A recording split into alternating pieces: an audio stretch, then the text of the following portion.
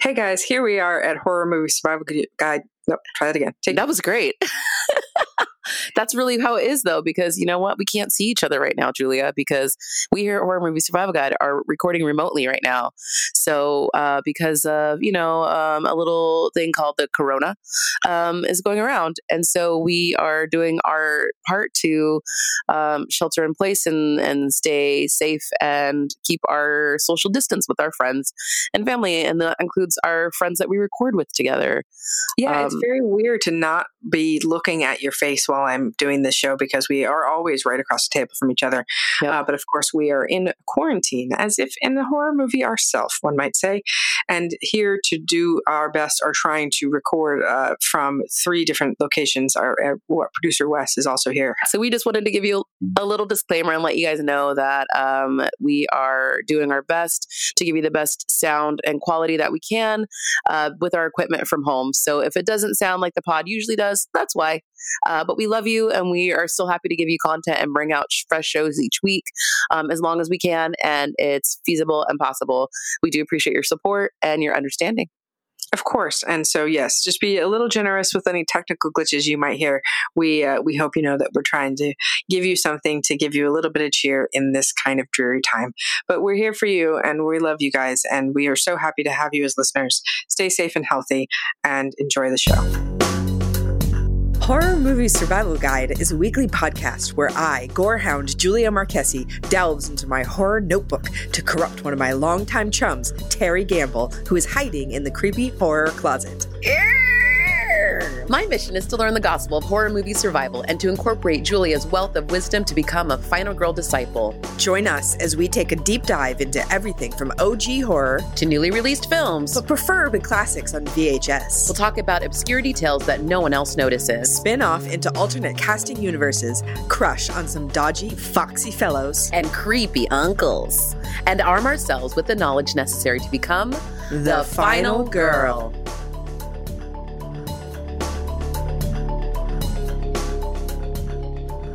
Welcome to what? Do it. Oh, Horror Movie Survival Guide. Hi. Hi. That's Terry. I'm Julia. Wait, that's Julia. This week we're going to be talking about 1942's Cat People. The title of this episode is I Love Loneliness. I love loneliness. And the tagline for this movie, she was marked with the curse of those who slink and court and kiss by night. That's pretty hot. It's pretty 1942. I like it. It is very 1942. It's like, and this, and this, and this. Shock! Exclamation point. Oh my God, this movie was written by DeWitt Bodine, quite a name, and directed by Jacques Tournier. And stars the exquisite Simone Simon as Irina and Kent Smith as Oliver. She's stunning. She is so hot. She's so beautiful. And you see her face. It's amazing because you see her face and you think, oh, Cat, but in the most beautiful way possible. Elegant Cat. Yes. Like she's the queen, like Sheba Cat. Do you know what I mean, though? Like just gorgeous. Her hair is perfect. Her little turned up kind of nose, the way her eyes are set. She has those cat eyes. She's stunning, and her perfect little mouth, little bow of a mouth. And her little accent, which is interesting because you don't get a lot of accents in this time period from a romantic lead. Like, right? You might get it from you might get it from that, right? That's like one movie I can think of. That's it. You have your Marlene Dietrichs and your Greta Garbos, but I guess this is also interesting. She's Serbian, which is something that you don't often, that's not a nationality that's very often. I can't think of another movie where I'm just like, that hot romantic lead was Serbian. I don't, like in America, I can't think of anything else off the top of my head, which is too bad. I would like more Serbian representation is what I'm saying. Yes, please. Please more. And not a Serbian film. That's not what we're talking about.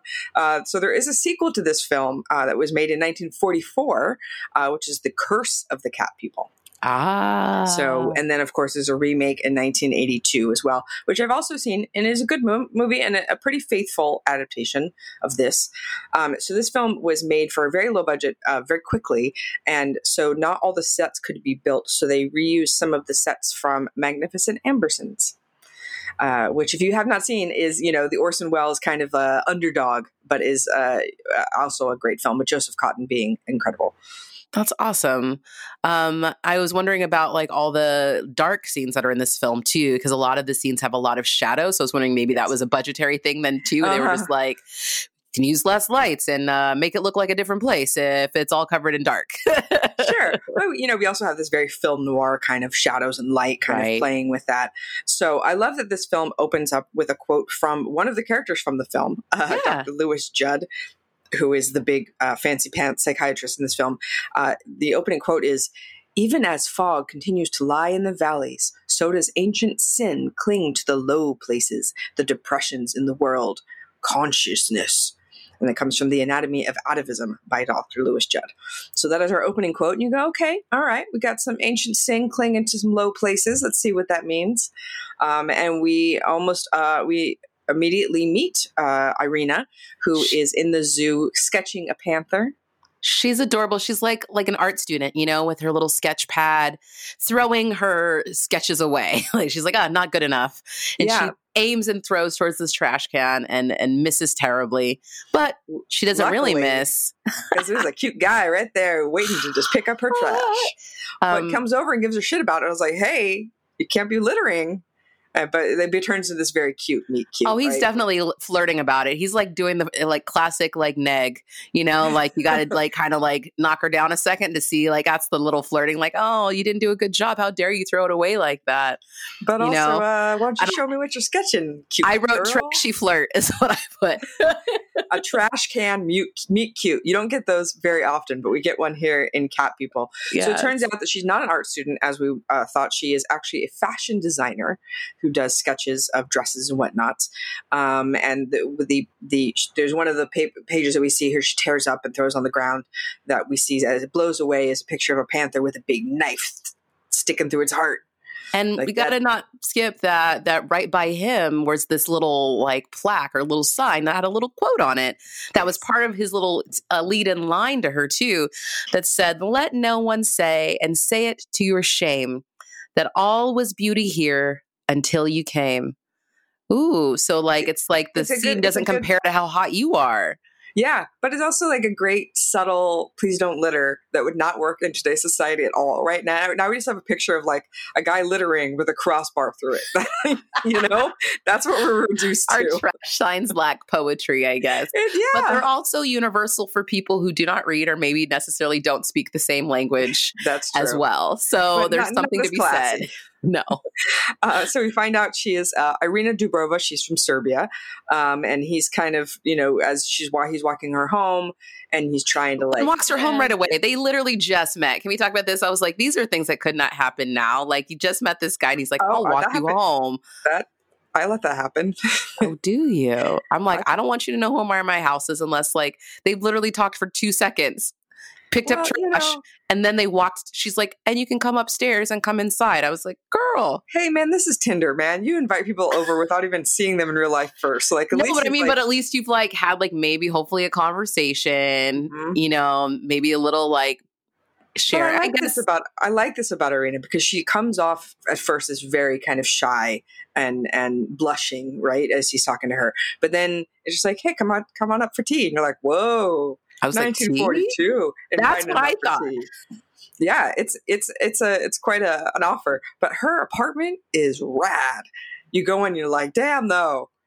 She's got cool statues and shit, and she's got beautiful the room divider thing that's got this cool kind of print on it of this panther thing, and it's a pretty dope apartment. It is. And you think about it, these are, these movies from the 30s and 40s where you have these people, and sometimes they're, very rich characters, but often it's the tortured artist, right? Who lives in an apartment like this. And you're like, in what universe can you afford this apartment? Is this what apartments were just like? I look at my little tiny apartment. I'm like, what? I pay this for this? It's you're still that for that?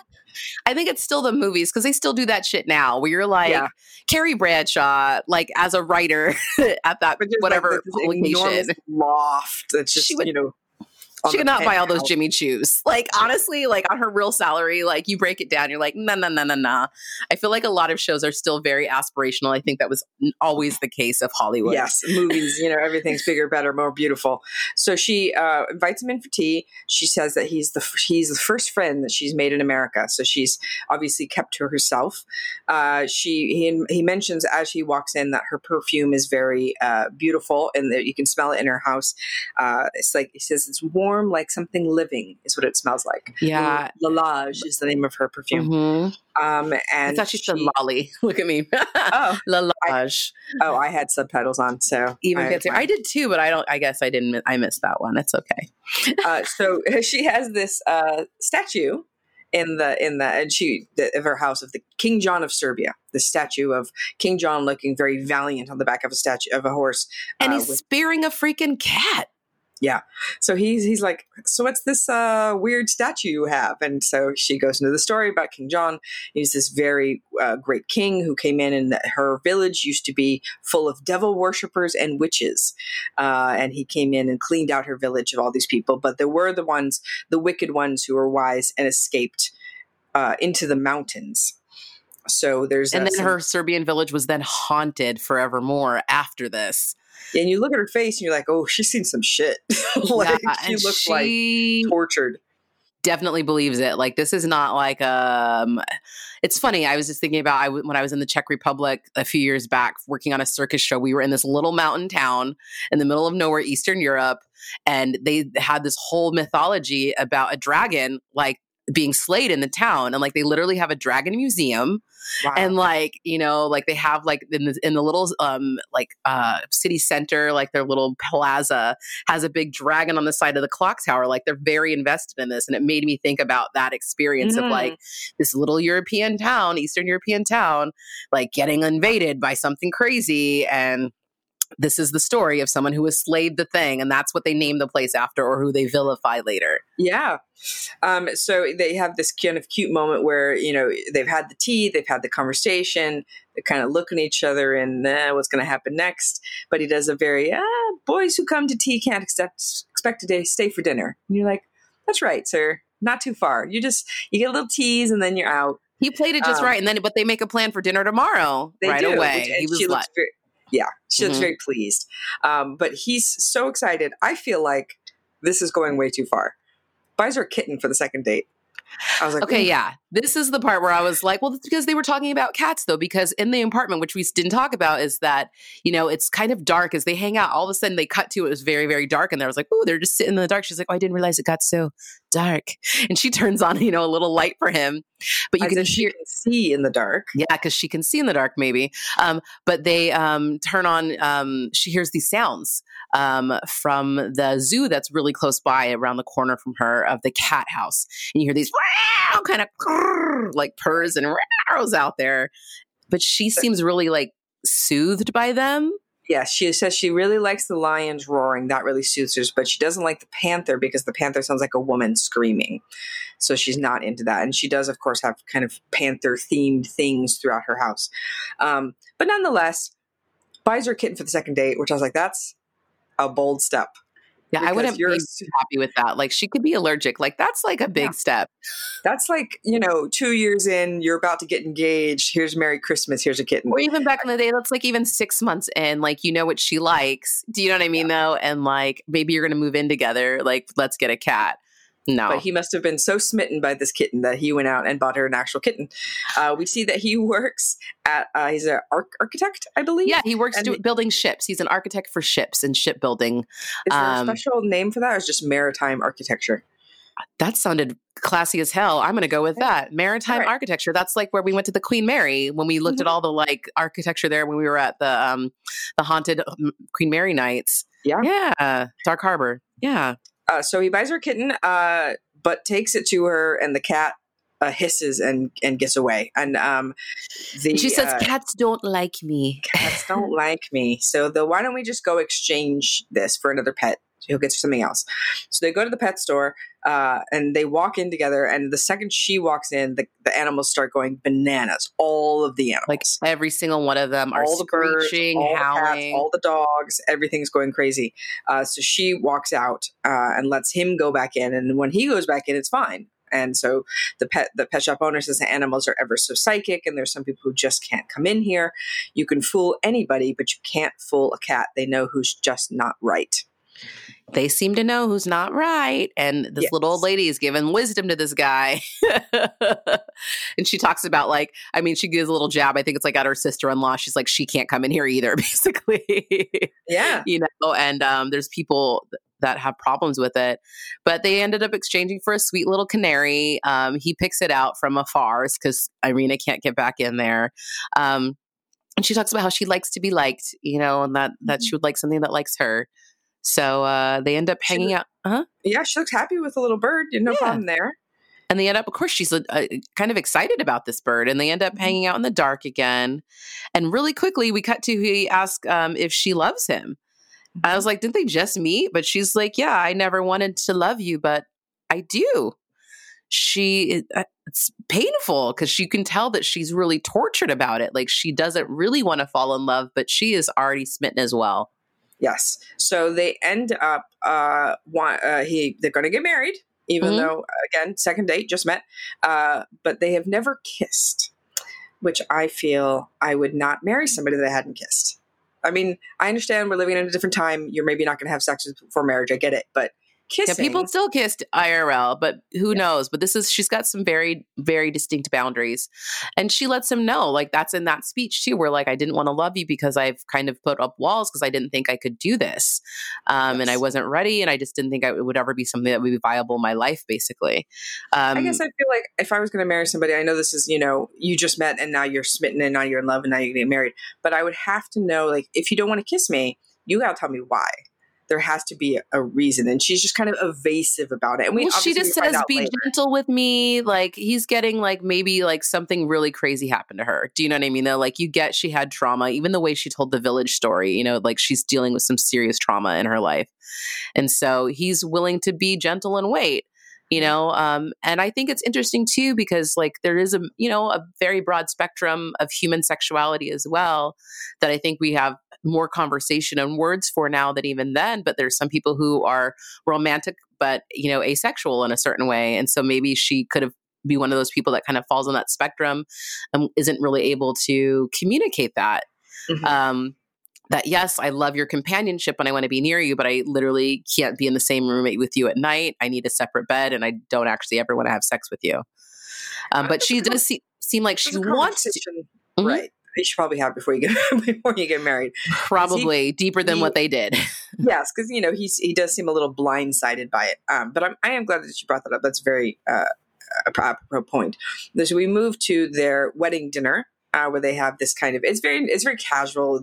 She's just wearing a suit and I think this is more old timey though, because it depends on your status and what city you're in, on what kind of wedding you would have. And that's what my parents did. They've never had. I gave them a 50th wedding anniversary wedding, but they hadn't never had a wedding till then. Oh. So they literally dated for 6 months and got married at the courthouse here in LA. So. I think that's normal back in the day. People would just be especially in 1942, there's wars and shit happening. And people were I gotta get married before I get sent off. Yeah. So they have a wedding feast at a Serbian restaurant. Mm-hmm. Which his friend, who we haven't talked about, his friend Alice, who he works with at the architecture firm, who his partner and also not part his partner, his at assistant. Work. Yes, assistant at work, but also real cute blonde. And so Irina had met the kitty before he gave it to her, and the kitty adored her, and they had a cute little moment where they kind of cuddled each other before the kitty got passed on, and did not go well later. Right. So Alice finds the one Serbian restaurant in town, which they go to, and they're all having a good time, and until they notice this very strange looking woman who is dressed far too fancy for this restaurant, giving Irina this strange look. And someone mentions she looks like a cat, which she does. And she comes over and speaks to Irina in Serbian and repeats a very simple phrase twice. And then Moja sestra. It's the same in Russian. It's Eastern European. Da. I was oh, she's her sister. I was she said it. I was oh, she's my sister. Moja sestra. Sestra is sister. There you go. So this shakes Irina badly, and she does not like that this woman called her sister and could speak to her in Serbian. So this kind of... And she also looks like a crazy cat lady. Yeah. So that kind of puts a little damper on the wedding night, and they end up spending it in separate rooms, and they say goodnight to each other through the door, where she has slumped to her knees in a very sad state. Well, but before she tells him, she says, she thinks something's evil in her. She confesses at this point before they're in separate rooms, and she tells him, "Please be patient with me," because she's still shook. We see her painting or sketching the next day, and she goes over. She sees the little canary and goes in, fluttering around in the cage, and reaches her hand in to start to play with it, and has a very cat playing with creature look on her face. She's enjoying it, but the bird gets so scared that it dies. And so now she has this dead bird in her hand, and she does look sorrowful, but it's that kind of cat look of more sorrowful. My plaything is dead more than I've killed something. Yeah, it doesn't look good. No. And this is about a month after they've been married. So it's like she's kept the bird alive for a month till she finally was like, I gotta get it, gotta play with it. Yes. And it gets even worse when she has this compulsion. But she keeps saying afterwards that she has this compulsion. She couldn't stop herself to bring the dead bird to the zoo and throw it in the panther's cage for it to eat, which she does, and then kind of watches with fixation.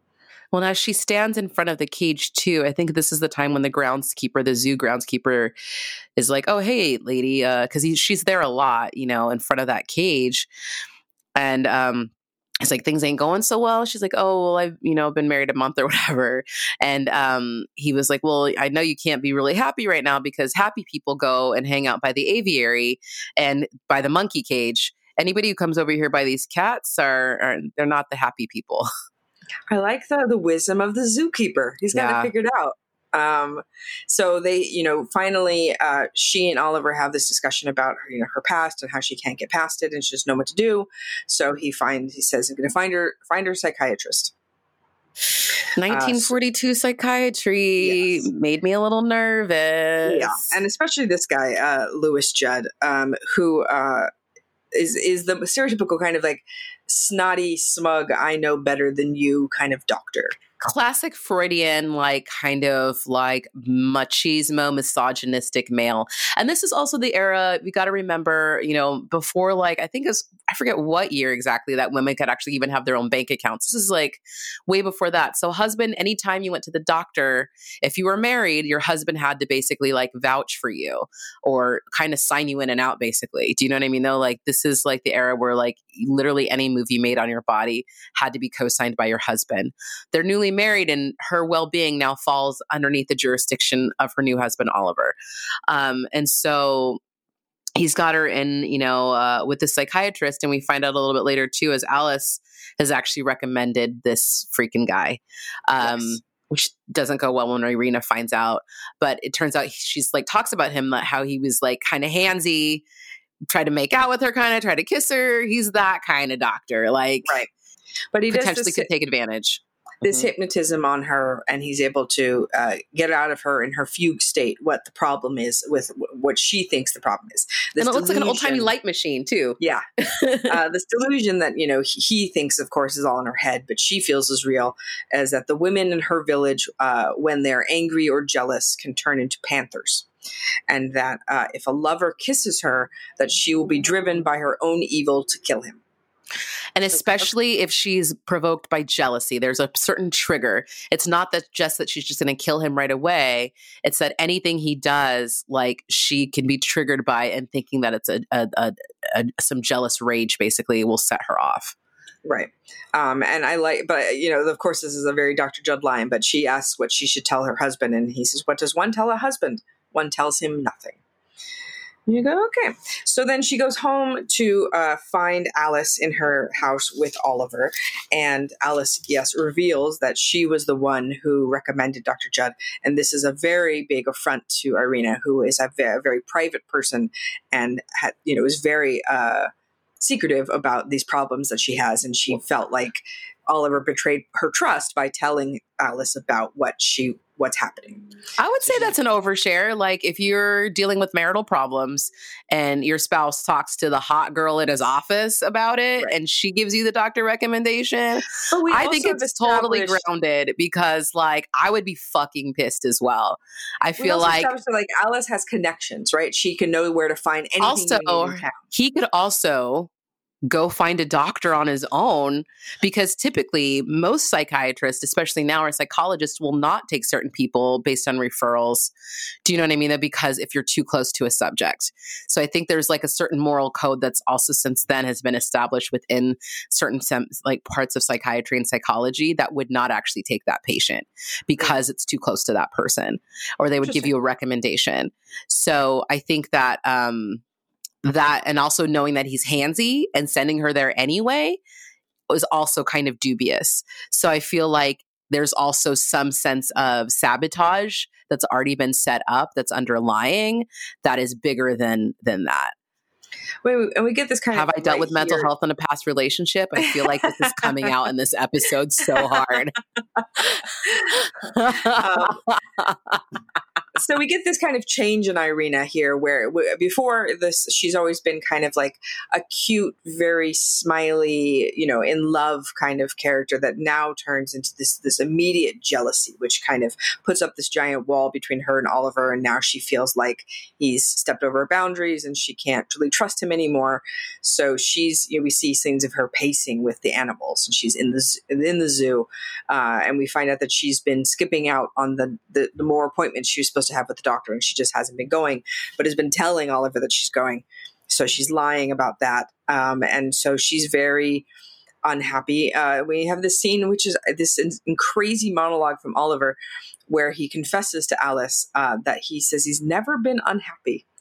I'm like, wow, man, you're like 35 and you've never been unhappy? He's a beautiful... I had a moment. I laughed out loud during that. I was like, sheltered white male of 1942. Yeah. Got a perfect job making ships. I'm an maritime architecture. I'm handsome as hell. Women think I'm gorgeous. I walk around town. No one's ever said anything wrong to me. Girls always fall at my feet and I've never heard no. Now all of a sudden I'm hearing no and I can't have this thing. And I was like, oh, guy. Oh, yeah. Sweet white 1942 guy. Anywho, what kind of mindset do you have, Sarah? It's truly remarkable.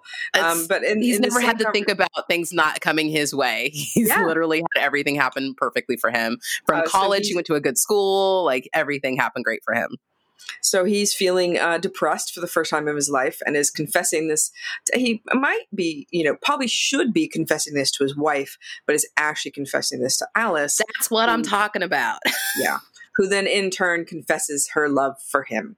And so, and it's this, you should feel like he should hear that from his friend and go, "Ooh, no, I'm married." But it is like, well, hey, he leans like in my because, marriage isn't not working so well. Maybe plan B over here is going to work out better.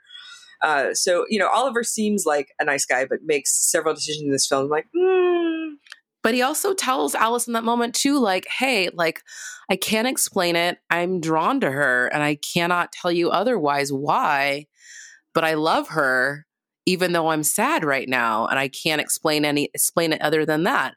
There's something about her that compels him to be with her. And he even though he can't express how deep that need is.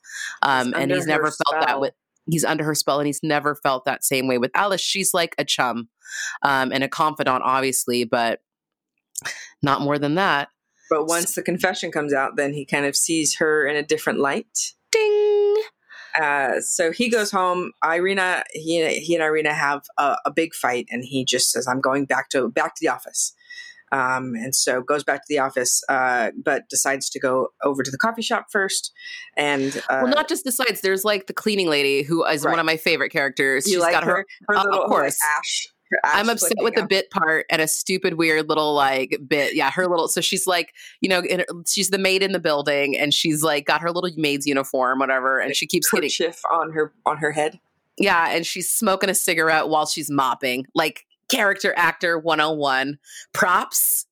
weird little business to do, smoking the ciggy, but she's also wiping off ash. She keeps ashing on her own freaking chest because she's got big old titties compared to everyone else in the movie because she's the comedic character. You know what I mean? They're like everyone else is like an A cup and she's got D's and she's like wiping the ash off her chest and it's great. And she's like, she's right by the freaking revolving door. She's like, and he's like, I'll just go get a cup of coffee before I come in while you finish mopping this area. Like, I won't fuck up your floors. And goes, but while he does that, Irina calls the office just to be sure that really where he is. And Alice, who is also working late, answers the phone.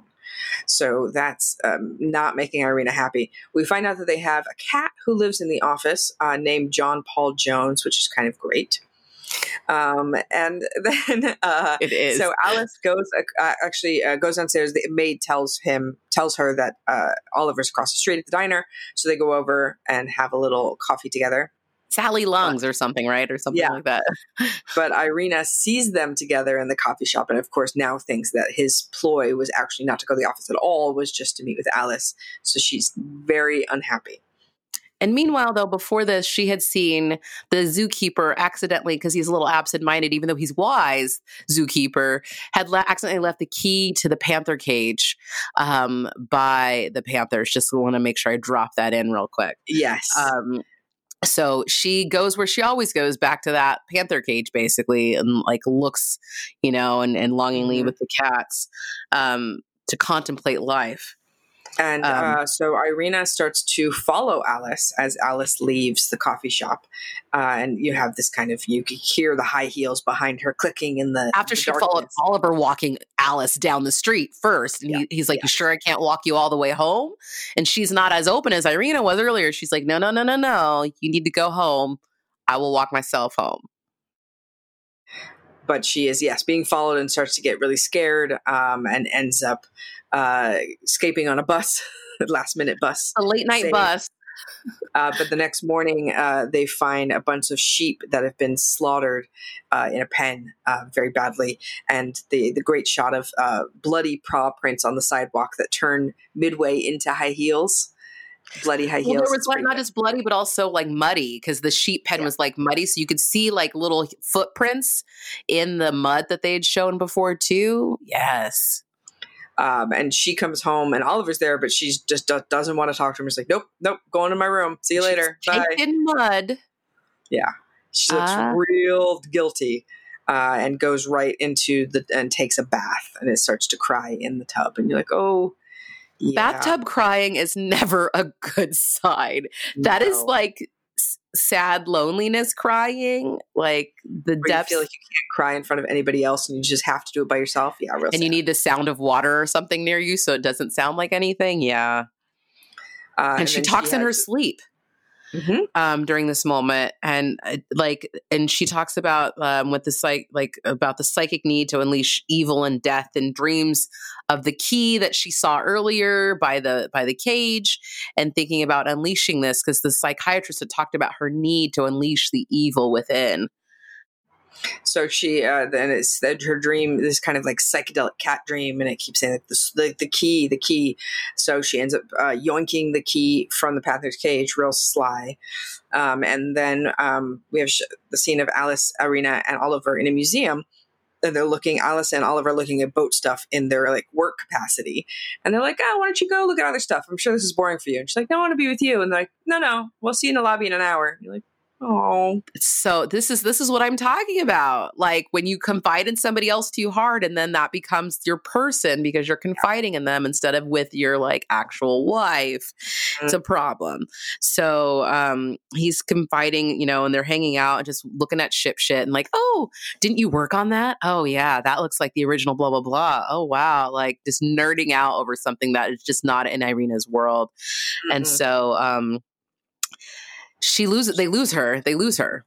She just leaves. So they like go to wait for her and she's gone. And so then we see Alice, who lives in this like 1940s ladies rooming house, complete with like saucy receptionist and pool.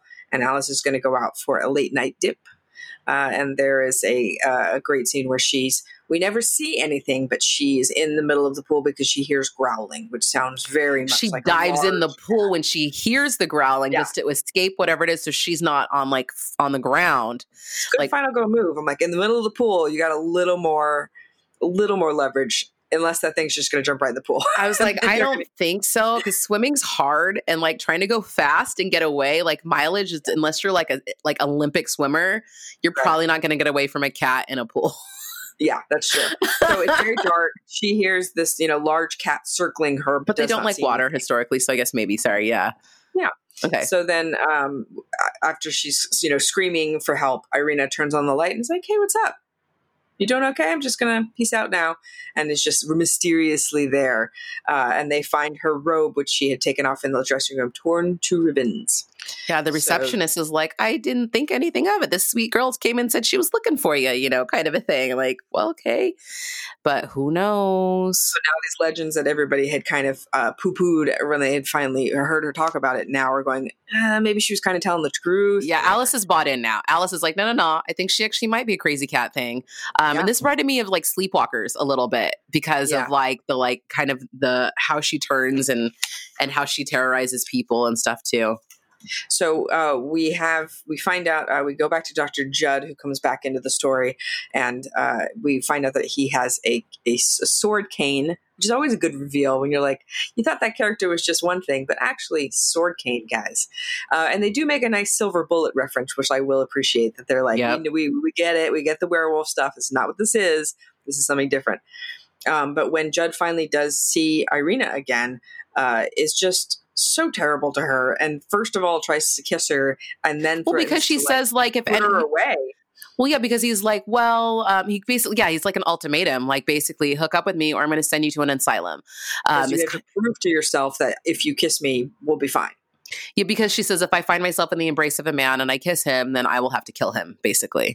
So he's like, let's test it out. Yeah, like an idiot because he doesn't believe it, but it proves out to be true. Yes, it does. Pretty damn true. But Dr. Judd kind of, you're like, you kind of get what you're getting to you, man. So then we have Irina, this horrible scene between Irina and Alice where she's now feels kind of this sense of closure, and she's moving on, and now she knows that it's true, and so she can kind of be with Oliver now, and comes in with this kind of sweet bubbliness we haven't seen from her in a while. I was talking about she loves silence and she loves loneliness, all these things. And then Oliver's like, I love Alice. It's kind of over. Like, oh. Yeah, he's like, I would have loved to hear this like a few weeks ago, but it's too late now. I'm already in love with somebody else. Bye-bye. So he and Alice and the doc like meet up at Sally Lung's, the little coffee shop again, and talk about her, like what they're going to do. Like basically they're like, do we commit her or because like you're not, or do you get an annulment because you haven't actually consummated the marriage? It's a possibility still. But he's like, no, I'm responsible for her because this is like back in the day when the husband had to sign off if you're going to go into the crazy house. So they go back to try to confront her back at the apartment to try to figure out what they're going to do. And this is the final battle. She's not there. They're like, well, she's not here. They wait up and wait up and wait up. She does not show up until Dr. Judd. He fixes the lock. So he does this slight little thing where he says he's going to get his cane, but actually like makes so he can get back into the apartment. Alice and Oliver decide to go work because that makes sense. And then that's what they do. That's how they bonded. Yeah. They're just like, what are we going to do in this stressful situation where we can't find my wife who's maybe insane? They also like, where else are they going to go? They've already been hanging out at Sally Lung's all day. They waited at the apartment. So they're like, might as well go there. And like, that's the other place where they're together. Also, you said they didn't have a lot of money for sets. This is probably the other set they had to go back to, right? Sure. But in the office, fucking Panther. Yeah. So they have to, what do they have to defend themselves with? But architecture tools. They have this kind of drafting stick that he holds up drafting as a ruler. cross. It looks like a crucifix in the shadows. It's so great. Sorry, it's so great. It's really great. I was and it works. It works. It works really well, and it freaks her out, and it sends her away because that was one of the things that stopped. Like King John used. It looks like the iconography that they had earlier in the movie. Mm-hmm. And so, but they do smell Irina's perfume, her very distinct perfume, which we mentioned earlier in the film. So now Dr. Judd has let himself back into the apartment under the not knowing and waits for her. And she does change into a cat, but he has his trusty cane sword. So they have a battle in the apartment, and he ends up stabbing her in the shoulder with his cane sword. Yep. And she's wounded, but she's able to kind of hide in the shadows and escape. Yep. And then the old lady neighbors, I love these old lady neighbors. They're like little arsenic old lace or whatever that show up, and they look so elated that they found the dead guy, and they let everybody when Alice and Oliver come back, like, oh, he's dead. Yeah. We called the police already. We're good. Police are on the way. They look so pleased with themselves. Yeah. They've done their neighborly duty. So Irina runs to the cat cage down at the zoo. Mm-hmm. And she has the cane sticking out of her shoulder. She goes and lets the panther out. Sort of like broken off like halfway in her arm, but she still has that key. Yes. Goes to let the panther out. Not terribly sure of her motivation here. I don't know if she's willing the panther to kill others, like go on a rampage, or if she wants it to kill her, which it does when it jumps on her. I thought she was framing it so that there wouldn't be some weird like story that she was the cat person. Do you know what I mean though? Because like at that right time, she's like, okay, set that cat out. That cat ended up getting run over anyway. Immediately. But it looks like he was the one that like they could justify that was the cat that was loose maybe. Do you know what I mean though? Like even though she's going to fall over in front of the cage, but I thought she was framing the other panther, but that was my weird No, that makes a lot more sense than mine. And then they'd be like, she never lied to us about anything, like either way. Yeah, because she kept telling them, like, I've never lied to you. Everything I've said is totally the truth, but she sounds insane. But now they realize she did never lie to them. So then we had beginning quote, now we have end quote. But black sin hath betrayed and to endless night. My world, both parts, and both parts must die. Holy Sonnet by John Donne.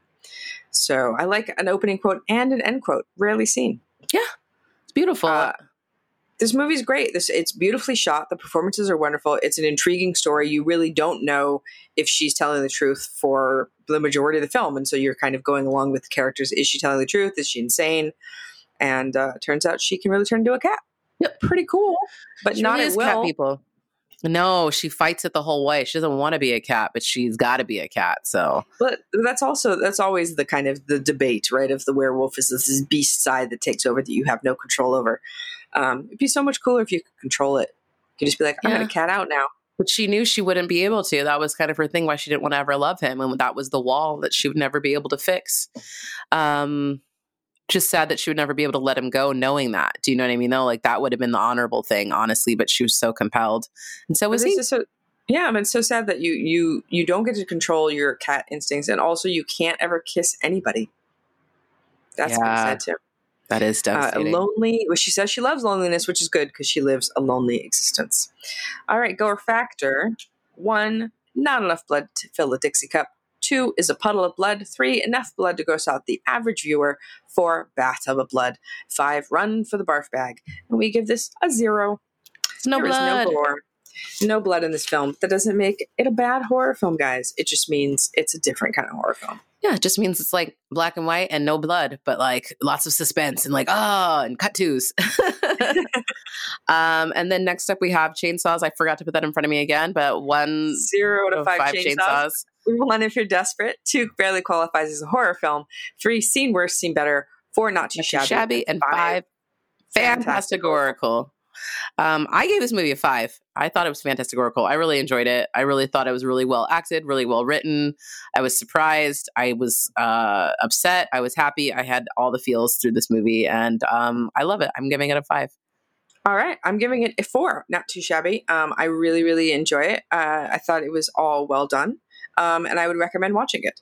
Highly. So next week, we are going to be doing a film that is a little seen sequel to a really big film. So we're going to be talking about The Rage, Carrie 2. Electric Boogaloo. Electric Boogaloo, yes. We'd have like 2 subtitles. Would be great. So, we've all seen Carrie, but have we seen Carrie 2? Let's find out. I may have seen it when it came out in the theaters. Terry, I'm sure you have not seen it, so we'll get to talk about it. Nope, did not. It came out in 99. Nah, it was right before we met, Julia. I know it was. So many years ago. Thank you for listening to us talk about the cat people. We hope that you will be joining us on our social media feeds for some awesome discourse. Yes. Some gifts, some polls. And also, we do have a Patreon. If you feel like subscribing and or supporting, we are always very grateful to the people who like the show and let us know. Right. And I really wanted to talk about cats in relation to cat people, but I didn't ever bring that up together. So maybe that's for the Patreon. Okay. I still have not seen that hot mess. Oh my God, Julia. Some stories. It's cat people's definitely better than cats. I will tell you that right now. Yeah. It's not saying much though, right? We got a lot of things that are better than cats. Let's just say that. Pretty much everything's better than cats. Sorry, cat. Sorry, cat people who love cats. We'll talk about that later. Thank you guys so much. Thank you. We will see you next week for The Rage Carrie 2.